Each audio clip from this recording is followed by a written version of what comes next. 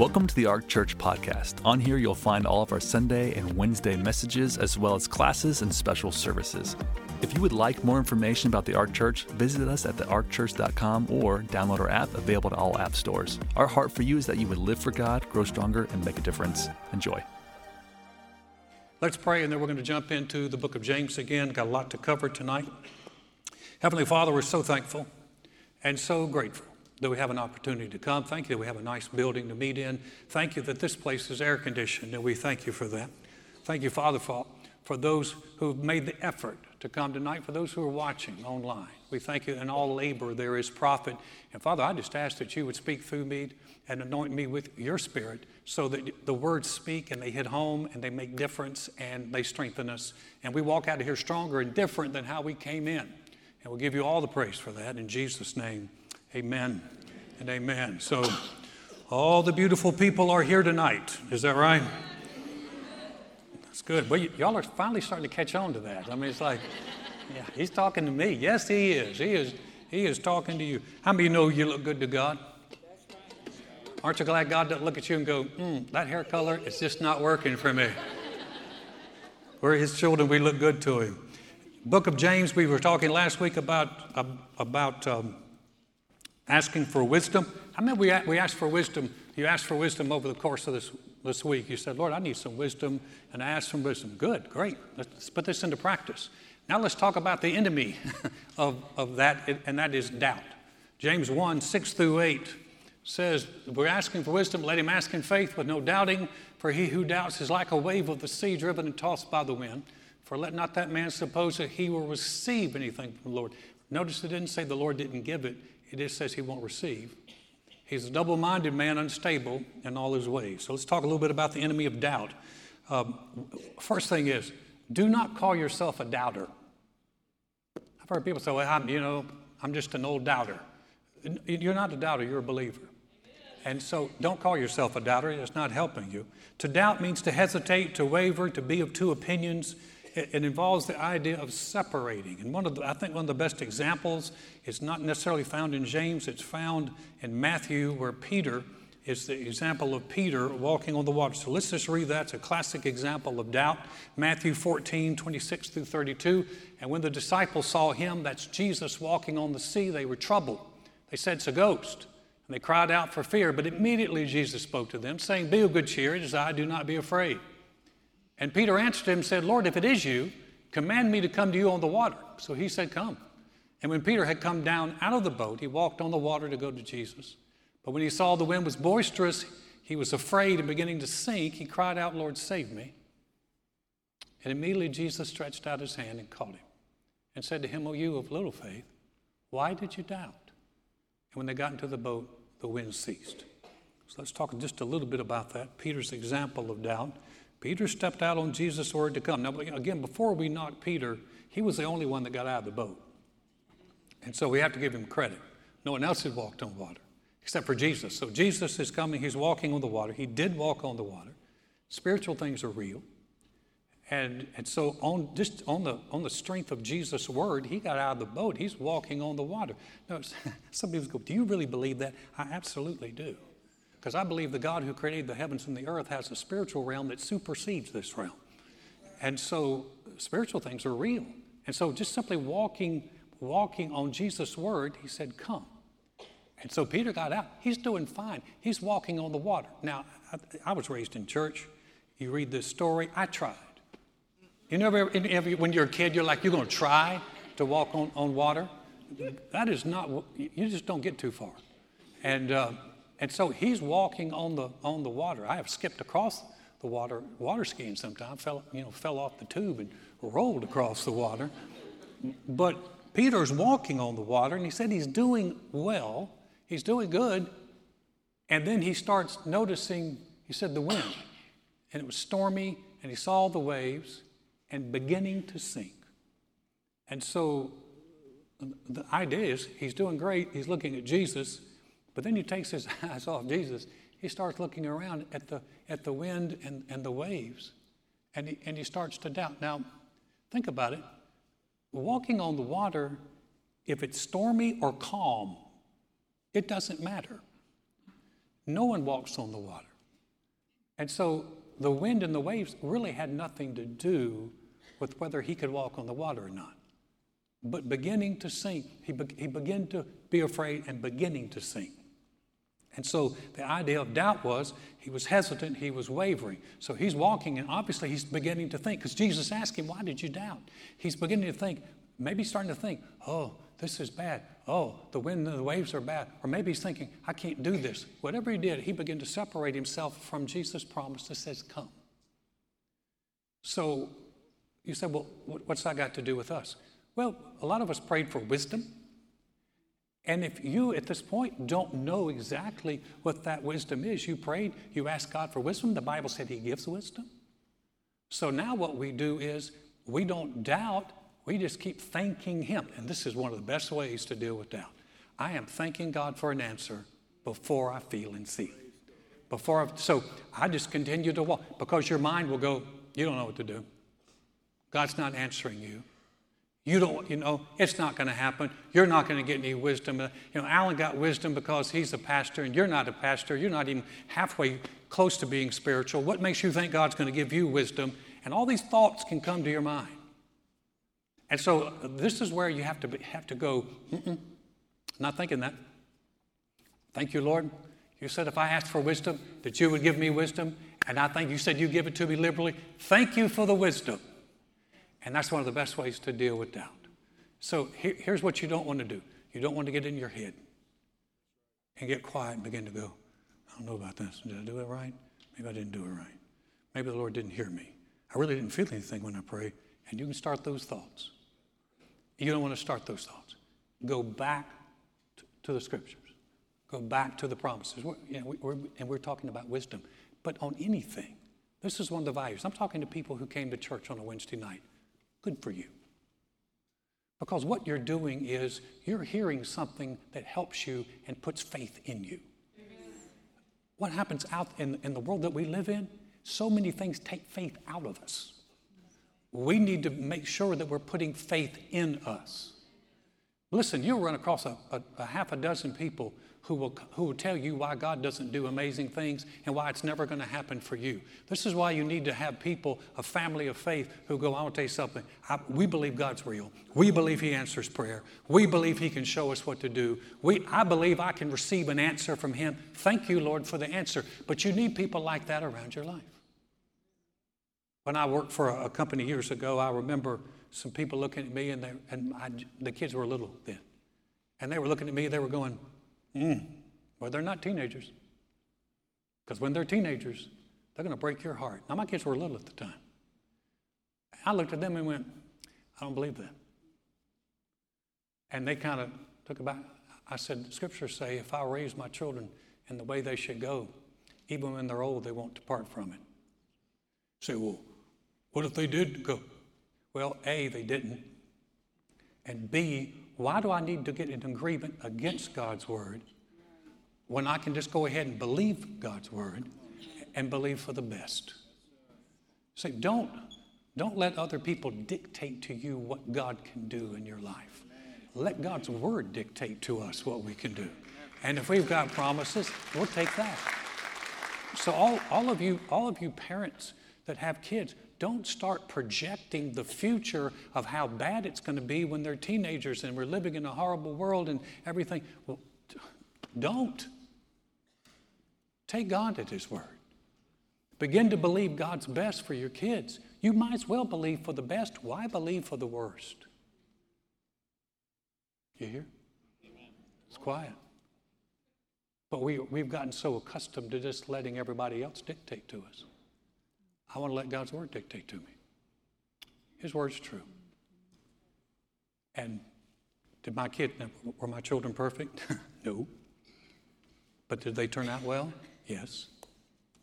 Can that happen for your kids? Yes. But let's believe God for the best, not the worst. So we're thanking him.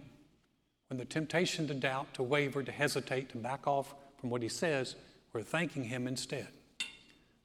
Then James jumps.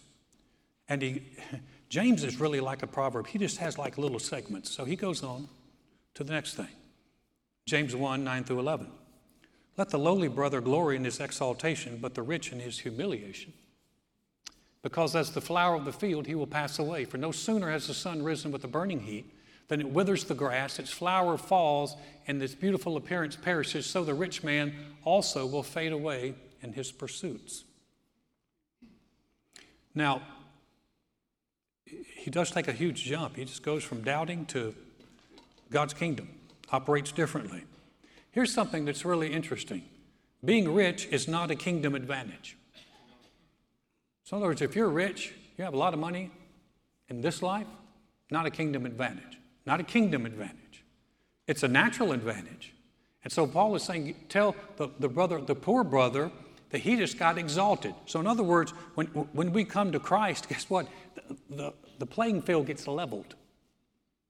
So we live in a world where if you're wealthy or if you have the look or if you have power, if you have fame, if you're important, that you're an important person. And the rest of us, we're just not important. And so there's the haves and the have-nots. Aren't you glad in God's kingdom it doesn't work that way? Aren't you glad in God's kingdom it's not? And some people have wanted to put the preachers and the people who are visible, they want to put them on a pedestal. Don't put us on a pedestal. When you made Jesus your Lord, you have the same standing with God that I do. I'm going to say that again because it registered with half of you. When you made Jesus your Lord, you have the same standing with God that I do. Wait, that Billy Graham did. Amen. That Joy does. Like, well, I don't know about that. No, listen. The playing field got leveled. You say, well, I'm poor. Well, you just got exalted. You say, well, I'm rich. Well, you just got lowered. And it's not that you are put down. It's that in the kingdom of God, the kingdom of God does not acknowledge who we are in the natural. It acknowledges there's a spiritual change. We're part of the family. And so it's not aren't you glad? It's not a race thing. It's not a background thing. It's beautiful. And if you were poor and you feel like, man, no one cares about me, I'm no one, in the kingdom of God, you have just as much standing to come before the throne of God as I do. And if you're rich and you think you got an advantage, you actually don't. Because, in fact, look what Paul wrote to Timothy, and he told him this. He said, actually, I had another verse. Did I miss that one? It's the one in Timothy. Do you have that? It's 1 Timothy 6. Does that one register? Okay, I'll read it. It says, command those who are rich in this present age not to be haughty or to trust in uncertain riches, but in the living God, who gives us richly all things to enjoy. Paul's writing to Timothy. He said, command those who are rich in this age. You catch that? There's some people who are rich in this age. So in other words, this time, here on earth. He said, don't be haughty or high-minded. He said, don't trust in your money. Trust in the living God. And he also encouraged them. He said, let them be rich in good works, willing to give, ready to share. And so, the deal is now, you say, well, I worked hard for a moment. It's great, wonderful. But that doesn't matter to God. I'm amazed at how large an auditorium can get so quiet at one time. And so it doesn't matter to him. That's the beautiful thing about, one of the things I love about the fact that we do not have a quote-unquote dress code here is you can't tell who's rich and who's not. I mean, you could be sitting next to a multimillionaire. We have them here. Don't be looking around. Just look straight ahead. We have them here. But you can't tell it. That's the one thing I love about, and of course, as hot as it is, we just ask that you come adequately clothed. We're not asking anything else. So, God's kingdom operates differently. Now, if you like that, you're going to love this next part. Let's talk about dealing with temptation. He jumps again.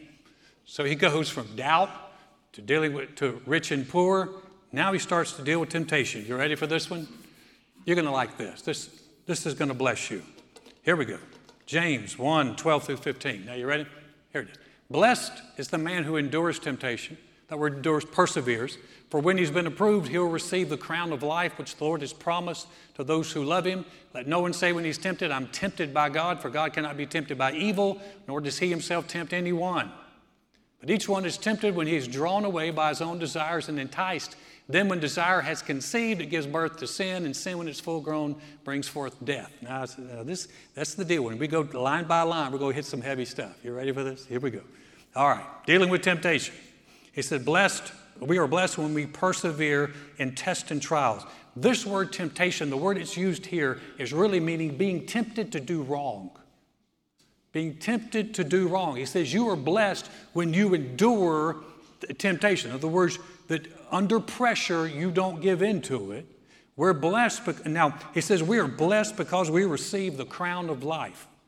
Now, true confession, I do not know what the crown of life is. I looked it up, couldn't find anything else. I know that the Bible talks about in Revelations that we will take our crowns and cast them before him. And I do know Paul said that he was running the race to win an imperishable crown. In other words, a crown that doesn't tarnish. And there is a crown of righteousness. I do not know what the crown of life is. It does sound better than the boot of correction. So I'll take the crown of life. And so I'm not quite sure. You say, well, Alan, you're supposed to know everything. I am not. I'm learning just like you are. And so I saw that crown of life, and I'm like, what's the crown of life? Here's what I do believe. I believe it's good. I believe it's not cheap. It will not tarnish and turn green on you. It is the crown of life. It is good. He said he'll receive the crown of life to those who love him. And so the love for the Lord is a motivator for not giving in to temptation. Love for the Lord. You think about it. Joy and I have been married 42 years, and consecutively. And I don't really have to struggle to go, I'm not going to commit adultery. I'm not going to commit adultery. I'm not going to commit adultery. I'm not struggling with that because I love her. Amen. I love her. I would hate to do anything to disappoint her. I love her. And I love the Lord. And she's Italian. Her family's got connections. It could be bad. But love is a motivator. And love is a motivator. The fear of the Lord, the Bible said, will actually turn us away from evil.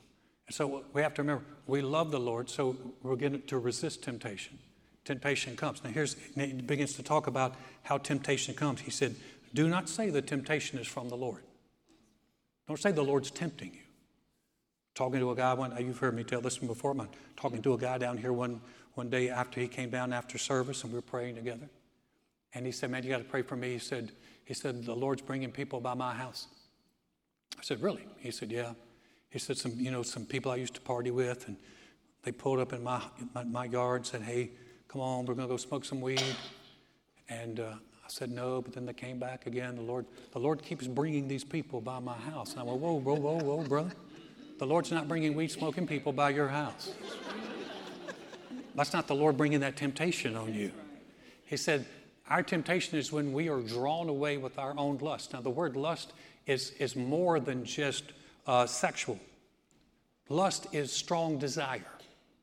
Strong desire. When we're drawn away by our own strong desire. Book of John. John gives what he calls the lust of the flesh. He said, don't love the world. He's talking about this world system or the things in the world. If anyone loves the world, the love of the Father's not in him. For all that's in the world, the lust of the flesh, the lust of the eyes, and the pride of life is not of the Father, but of the world. Please leave it up just for a second. Lust of the flesh is your passions. Lust of the eyes is your possessions. And the pride of life is your position. These are the three areas that trip people up. In their passions or their possessions, what they're willing to do. Some people living for money or living to gain stuff. Or their positions, who they are, the pride of life. And so it says we're drawn away. When we're drawn away. Now here's the thing. Everybody knows what draws you away. Everybody, and don't think, well, I know that I look at that other person, they don't have any problem. You don't know what battles other people deal with. This is why we're told not to judge. Because what bothers you may not bother me. I wasn't big on alcohol. When Joy and I decided, Joy grew up with, being Italian, she grew up with wine on the table. It was part of the deal. When we went to Bible school, we said, we're going to be in the ministry, so we're going to stop drinking. So we just stopped drinking. We haven't drank in 40-some years. And it's no big deal. In fact, you could wave the finest wine beneath my nose and tell me this is a Chateau Blanc from 1929. And I could care less. That doesn't draw me, but it might draw you. And so now you say, well, why did you stop drinking? Now, I stopped drinking because I don't want my life to cause someone else to stumble. So in other words, if I said, I'll tell you what, man, I was home the other night, man, had about 4 or 5 stiff drinks. I felt really good. Well, I may be able to handle 4 or 5, but guess who can't? And if you've ever done the funeral of someone who died from a drunk driver, it'll cure you. So we don't want our life to stumble. I don't get on you for drinking. I choose not to. But it doesn't bother me. People say, I can't believe you don't drink. Well, look what you're missing. It doesn't draw me. That's right. Now, when I stopped smoking dope,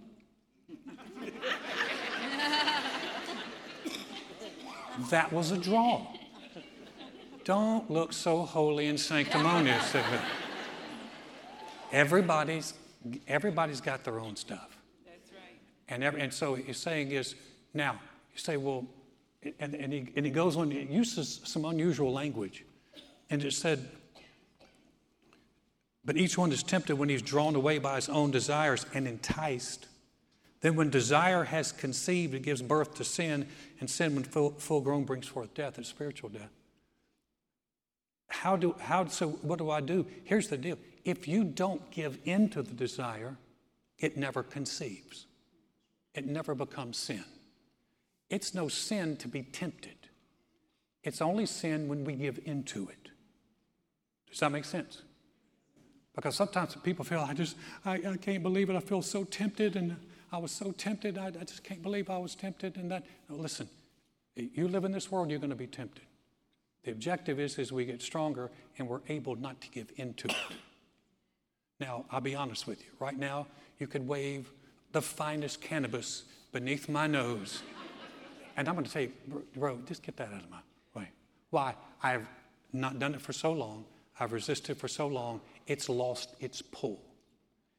Anything you want to get weaker in your life, don't give into it. Amen. Anything you want to get stronger in your life, give into it. So give into reading your Bible. Give into praying. Give into worshiping God. Give into being thankful. Give up the other stuff that's not helping you. And the more you do it, the stronger you get. Blessed is the man that endures temptation. But here's the deal we're saying this did not come from the Lord. And so recognize that. All of us have those things to deal with. So he keeps going. He talks about how good God is. We're covering ground today, guys. Here we go. For James, again, first chapter, verses 16 through 18. Do not be deceived, my beloved brethren. Every good gift and every perfect gift is from above and comes down from the Father of lights, with whom there is no variation or shadow of turning. Of his own will he brought us forth by the word of truth, that we might be a kind of first fruits of his creatures. Don't be deceived. It's every good gift and every perfect gift. This makes your theology real simple. If it's good, if it's perfect, if it's a blessing, it's from God. If it's destroying or killing or hurting, it's from the enemy. Does that simplify it? He said every good gift comes from God. You get cancer, that did not come from God. That is not a good gift. It did not come from God. God doesn't have it, and he doesn't give it to you. And so the good gifts we receive from him, the ones that are not, we resist those. They're not from him. And so he said, don't be deceived. Every good gift comes from him who there's no shadow of turning. The only thing about the shadow of turning is, I heard a man say, he's a theologian. He said, we will get to the place in heaven where there are no shadows. Actually, on the millennial reign of Jesus on the earth, where there are no shadows, because Jesus is the Son. He's complete light. and there won't be any shadows. It won't be coming from the sun. It's just we're surrounded by light, but that's a completely different thought. That's not going to change your life, but it is interesting to think about. So no shadow of turning. He doesn't change. He doesn't plan. He said, we are born of him. It was his will and plan that we were born. We are first fruits of his creation. And the first fruits of his creation means we are a prime example of what he's created. That's a beautiful thing. We're God's masterpiece. He say, well, compared to the Rocky Mountains, you look better to the Lord than the Rocky Mountains. He paid a huge price for you that he didn't pay for the Rocky Mountains. Now, Rocky Mountains are beautiful, but to God, we're a first fruits. We're the prime examples. And because we're the prime examples of his creation, he goes into the next one in James. And you're really going to love this. Because we are a prime example, James 1, 19 through 20. So then, prime examples, my beloved brethren, let every man be swift to hear, slow to speak, slow to wrath, for the wrath of man does not produce the righteousness of God. Connect the two. We're the first fruits of his will. We were born again from incorruptible seed. The Bible said we are born again from incorruptible seed by the word of God, which lives and abides forever. For all flesh is as grass, and the glory of man as the flower of grass. The grass withers, the flower fades, but the word of God endures forever. We're born of them. So we're born again of that incorruptible seed. Do you realize that your spirit man does not grow old? It's renewed day by day. We were not actually meant initially to die. We were not meant to die. We were meant to just regenerate. Thank you, Adam and Eve. That killed that. But now we're new creations in Christ. We're spiritual and we're renewed day by day. Listen, we're good stuff. When we get to heaven, you're going to look really, really good. How old you are now is not how old you're going to be when you get there. Especially if you're up in age. Some of you are going, you're going to see grandma, you're going to go, whoa, grandma, you look good. I always tell the younger people, we were not born old. We were busting moves before you were ever even an idea in someone's mind. But when we get to heaven, we're going to look good. And we're not going to get old. No wrinkles. No diets.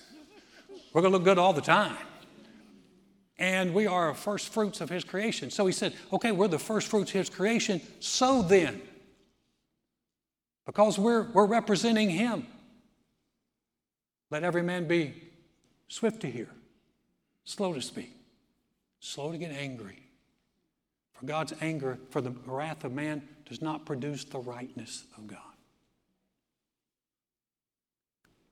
This verse, if you practice it, this is another relational changer. Swift to hear. How many of you know that really good listeners are hard to find? People that listen, and I mean just really listen. They're quick to listen. A lot of times when you're talking to people, they're not listening. They're loading their gun behind their back. They're loading up. What they're going to say next. If you become a good listener, I promise you, you will be a rarity and a blessing. Quick to hear, slow to speak. Boy, how much trouble. I don't know about you, but I could have saved my life a lot of trouble if I'd learned to be slow to speak. Because when you're slow to speak, you got time to check yourself before you wreck yourself. That's good. And because, man, we could come up. Have you ever said something and just thought, I shouldn't have said that? If you'd have been slower, and I got to look here too, because I've practiced this verse in reverse for years.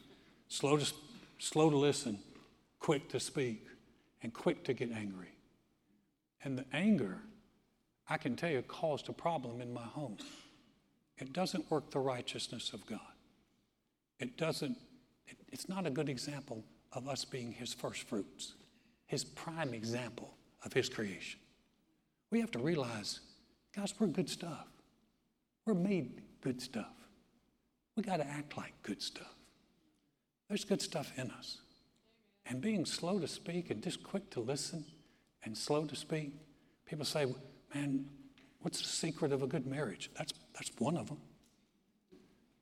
Quick to listen, slow to speak, and slow to get angry. That'll change everything in a home. It'll change everything in your relationships.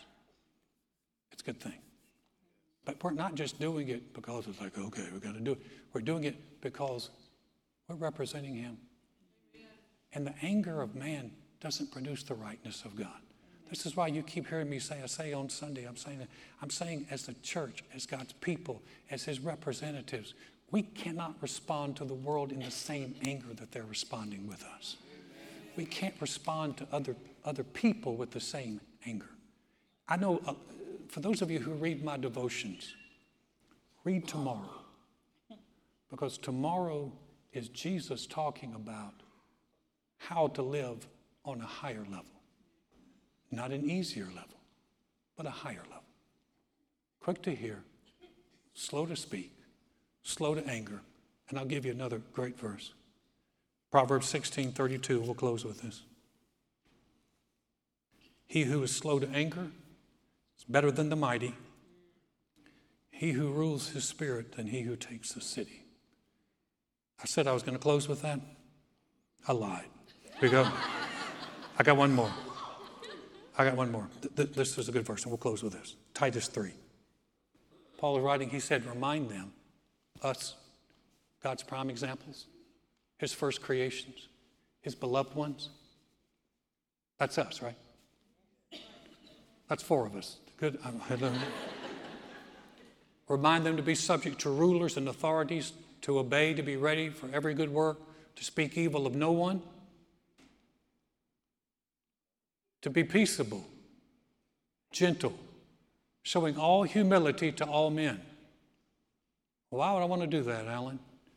For we ourselves were also once foolish, disobedient, deceived, serving various lusts and pleasures, living in malice and envy, and hateful and hating one another. Anybody say that was me? Before I knew the Lord, I was foolish or disobedient. Man, I ticked every box on that list. So why am I going to be gracious? Because God has been gracious to me. Because he has forgiven me. So I can be gracious to other people. Because that's showing them Jesus. My wife, when we used to go into I hate to go into the grocery store with my wife. I don't like grocery stores, period. But to go enjoy is an excruciating experience. Because every checker wanted Joy to come through their line. Because she would take the time to listen, to smile, to care. It's like Joy wears this shirt that says, please talk to me, I have all day. Forget the look on my husband's face. Just go ahead. But her graciousness and her kindness has brought more people to church than anyone I know because they see the example. And it doesn't just work for Joy. It works for you, his prime example. Would you bow your heads for it?